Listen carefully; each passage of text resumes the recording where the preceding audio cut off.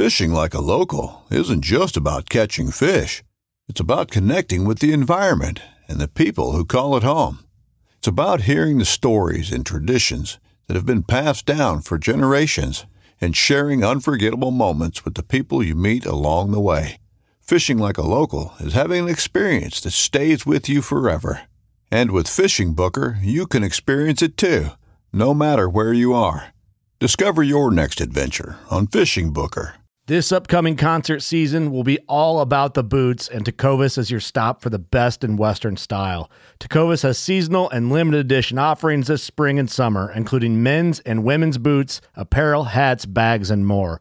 All Tecovas boots are made by hand in a time-honored tradition with timeless styles that are always on trend. And Tecovas has first wear comfort with little to no break-in period. It's hard to find this level of comfort paired with this level of style. Stop by your local Tecovas store, have a complimentary drink or two, that's WCB style, and shop new styles. The smell of fresh leather and friendly staff are at your service. Many stores even have leather custom branding to make your boots truly personalized. And with regular live music and events, there's no in-store experience like it. If you can't make it into a store, just visit tecovas.com. That's TECOVAS.com. They offer free shipping on all boots, as well as free returns and exchanges, and ship right to your door. Go to tecovas.com and find your new favorite pair of boots today. Are you tired of lugging around heavy, bulky tree stands, whether you're using a climber or a hang-on, and would prefer to hunt lighter and more mobile? If you said yes, then you need to check out the Tethered Mantis Saddle and Predator platform. For me, this setup has done a couple things for me over the past year and a half. I've definitely been more mobile, lighter. And when you get into those situations where maybe the wind switches on you or whatever, and in years past you didn't want to pull all your gear just because you didn't want to move it, didn't want to make additional noise and things of that nature, this kind of solved all those problems for me. And I'm able to kind of tear down quickly, make a move if I need to make a move, and get set up without losing a whole lot of hunting time.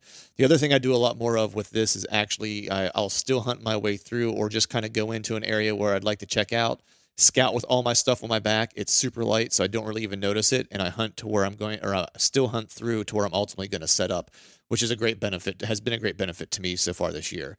If you're interested in all these things, then you need to head over to tetherednation.com, check out all their information related to saddle hunting, and release your inner tree ninja.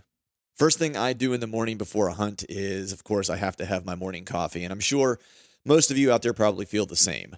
Make sure you're filling your mug with Skull Brew coffee, as it is the only coffee company that is both 2% for conservation certified and, of course, donates 10% of their profits to conservation organizations who are helping us to secure the future of our wild places. So head to skullbrewcoffee.com and choose between 3 killer roasts of coffee, and know that you are supporting conservation with every sip.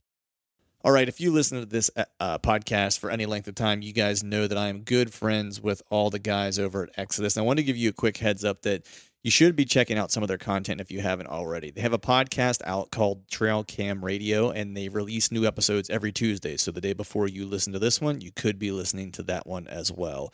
They've done some deep dives with some great guests. You'll recognize some of these names as Jeff Sturgis, Dan Enfalt, and the Hunting Public. And they also jump into and talk to some less-known hunters who consistently are getting it done many times on public land. If you prefer to watch podcasts, if you're looking for some video content, they have a YouTube channel as well, and that is packed, of course, with great videos and interviews. One of the most popular ones they did is a candid interview with John Eberhart, and if you know anything about John, you always get the straight dope from him. And for specifically my PA listeners, they just recently posted a public land big woods interview with Steve Shirk, which I consumed, and it is pretty awesome. This dude's killing hammers and getting on giant deer in Pennsylvania, so it's absolutely a must listen. So if you're looking for more whitetail content, especially here during the course of the season, you just can't get enough, be sure to head over to their podcast, Trail Cam Radio, and their YouTube channel, Exodus Trail Cameras, and drop them a subscription or review, and let them know that Truth from the Stand sent you. If you're also in the market for a trail camera, over the last 4 years, of course, Exodus has consistently showed they build quality trail cameras that flat out just work. Of course, the best trail camera warranty, period. Every single camera is backed by a 5-year warranty and even comes with a theft and damage coverage. That's right, 5 years, literally half a decade, you'll be covered by the Exodus 5-year warranty. But more than likely, you won't need it because the cameras are built to last.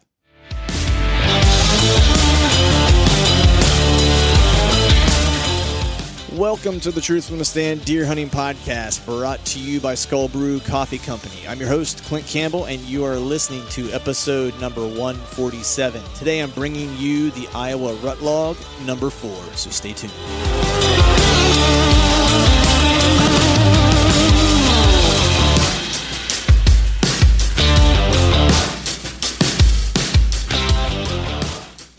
All right. What is going on out there? Hope everyone is doing well. Happy Wednesday to you. I think this is coming out on Wednesday.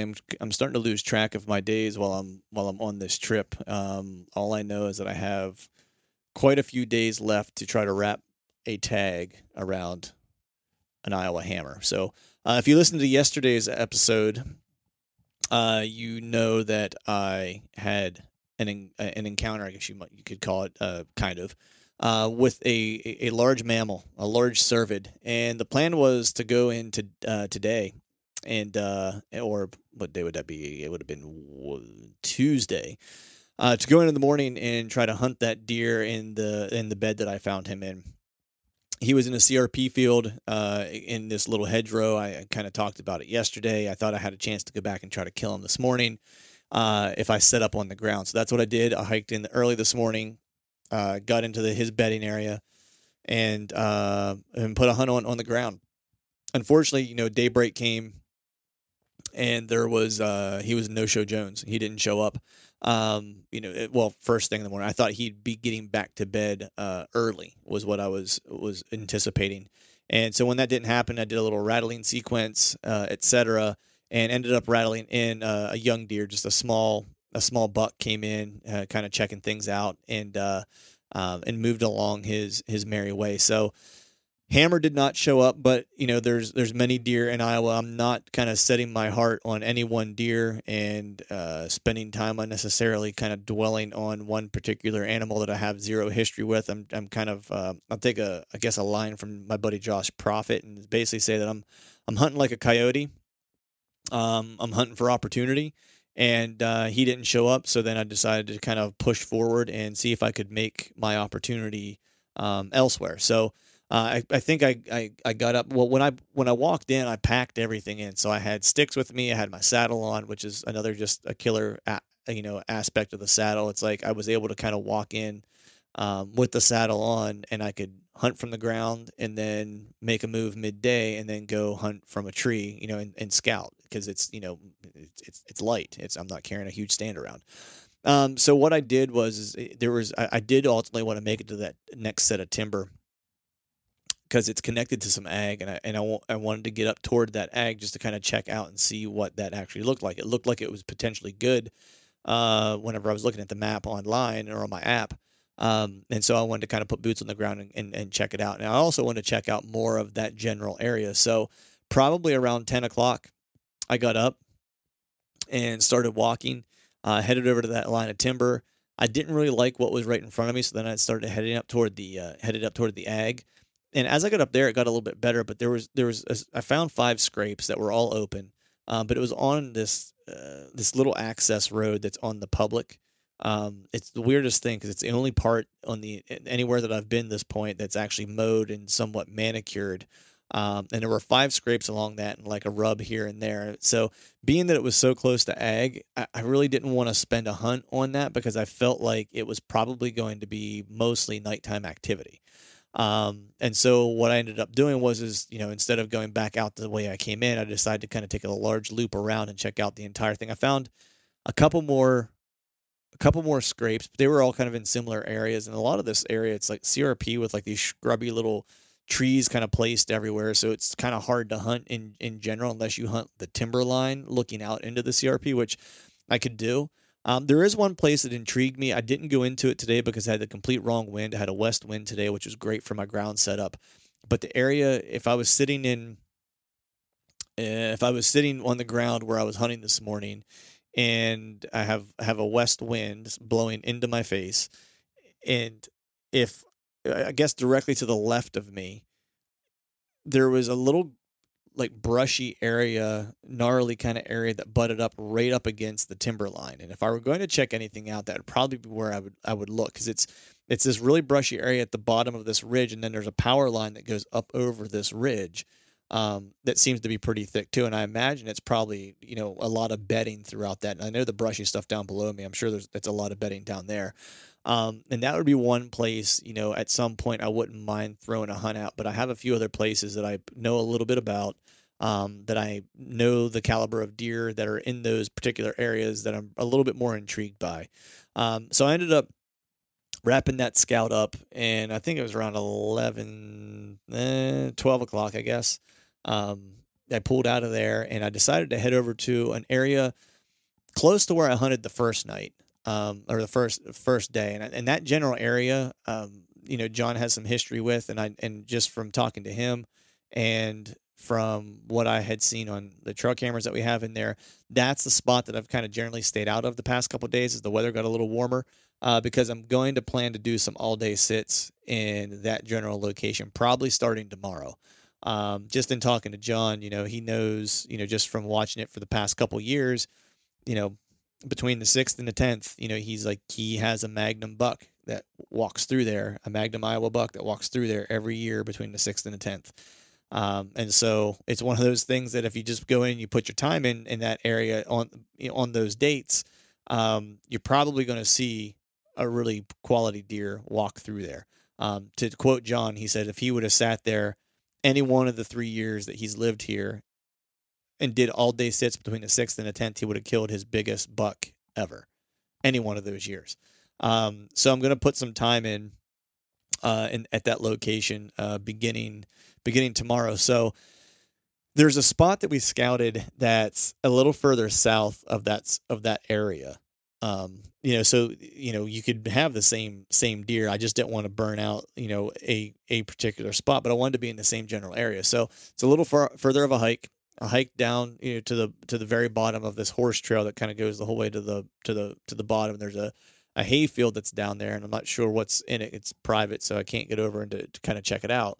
But I remember whenever John and I walked through that in March when we were scouting, he kind of took me through, we went shed hunting, we found a shed, and he showed me like a couple of the setups, that he's liked in the past, and some areas I probably want to focus on, when I was getting ready, this fall.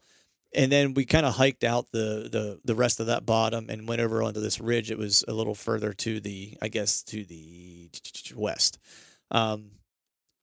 So I made my way down there, and I really didn't have a plan as to where I was going to set up. I just knew the general area, and I kind of got down to the bottom of that horse trail, kind of cut into the timber. I knew it was in the evening, so I kind of wanted to stay, 100 yards or so off the corner of that field, just because I knew if I was going to see any movement, it was probably going to be doe movement that was coming from above me, kind of making their way to that field. And then if there are does moving through, there'd be a chance there might be a buck, or two following by or following close behind. So that was really what my game plan was. And got in there, set up. I think I walked away from my truck around 1 o'clock. It took me, I think, 45-ish minutes to get in there and then locate a tree and ultimately get up in the tree. Got all settled in and didn't see any deer, zero movement, which wasn't entirely shocking. It's a little warm today, and I thought, which is exactly why I kind of went there. I was like, if I'm going to spend a hunt somewhere, I don't want to burn out. I don't want to be in a spot that I feel is primed to pop.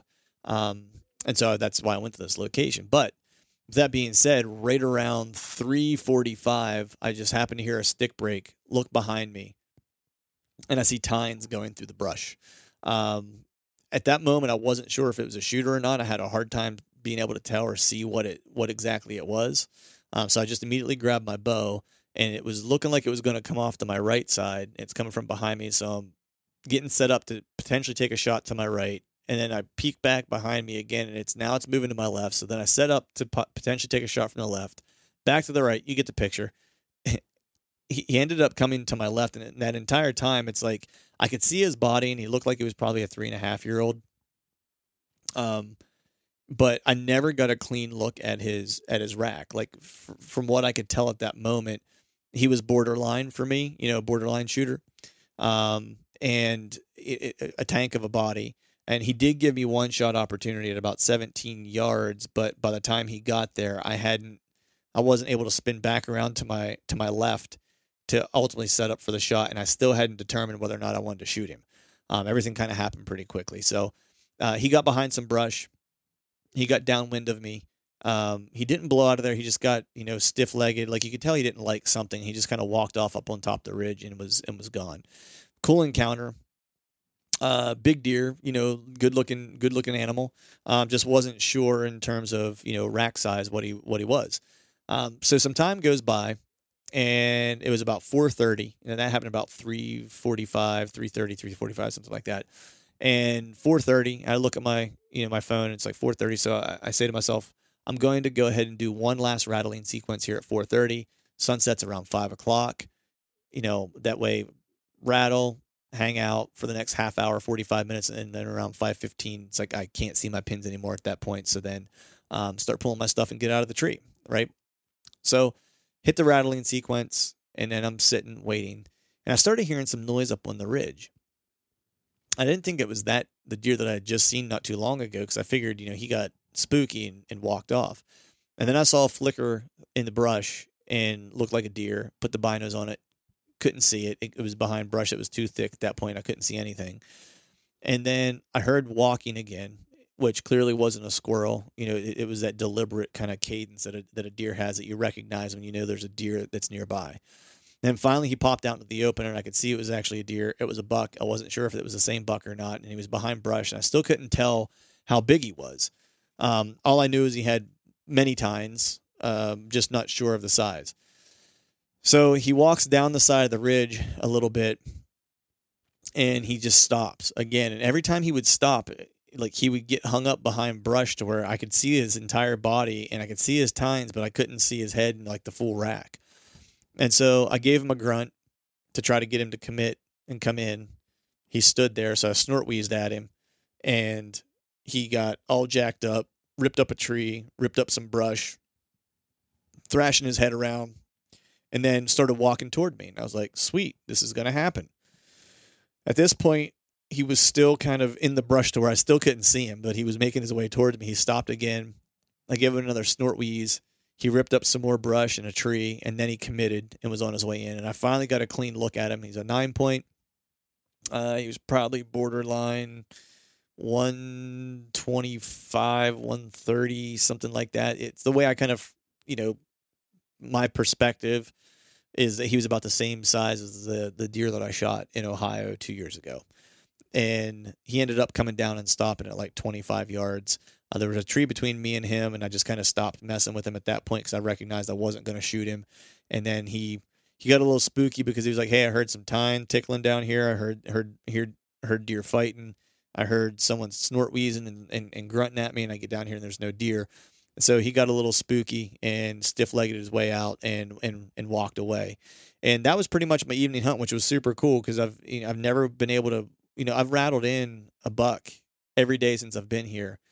And that was the first time I've ever snort wheezed a deer into bow range, which was super cool. And he was a nice looking buck. Most anywhere else, it's like I would have been glad to put an arrow in him, but just wasn't what I was looking for out here. And then John, of course, isn't on this episode. He's at home. I'm doing this from my cabin. But just to give you a quick update of what he had going on today, he had a great encounter with a 145, 150 class deer that he has some history with. He let it pass, as he's got one particular deer in mind that he's trying to kill, which is pretty cool. So he grunted him in, called him in from a couple hundred yards away. Actually, he saw him first thing in the morning. Hit the antlers, give him a little tickle. He didn't like it. Headed to the edge of the timber. But he gave him a little grunt, and then he walked into the timber, and that was about it. And then a little while later, he ended up popping back out, and then John threw a call at him and got him to commit and come into bow range to where he could then finally see which buck exactly that it was. It's a 3.5-year-old that he has a little history with. That's probably mid 145, 150, which would be a great deer if he makes it through this year. And I think that's kind of John's plan, is to let that deer hopefully live to see another year and put on some more inches. So that is the update from Iowa. The plan for tomorrow is I'm headed into the location that I hunted the first day that I was here, where we have a couple cameras deployed. We have a couple deer on camera from October through, just from a couple days ago. There is one particular deer that's calling that place home, so to speak. He's a pretty clean 8, and I would say he's probably he's probably 150 inches. So for an 8-point, he's a very, very large deer. I'm not holding out for him. I'll just say it again. I'm hunting kind of like a coyote for opportunity. And the first good deer I see that kind of meets my criteria or gets my blood pumping will meet the business end of a day 6 arrow. So I'm hoping that I release one tomorrow. If not, then we'll be back after it the day after that. But that is the update from Iowa. I'm going to try to stay on schedule with these and keep these coming out. I hope you guys are digging them. I always like doing them and kind of recapping the day and kind of reliving what happened during the course of the day. So thank you all for listening, and we'll talk to you all soon. All right, folks, that's a wrap for today's show. I'd like to thank all of you for listening. If you haven't yet, please head over to iTunes and leave us a 5-star rating, and be sure to subscribe to the podcast. We'd be super appreciative if you do those 2 things for us. And before I shut this thing down, I need to give a big shout out to our partners who continue to help us make this podcast possible. Tethered, Exodus Outdoor Gear, Skull Brew Coffee Company, Gumleaf USA Boots, Obsession Bows, Ramcat Broadheads, Trophy Taker Rests, and Dead Downwind. And until next time, we'll see y'all.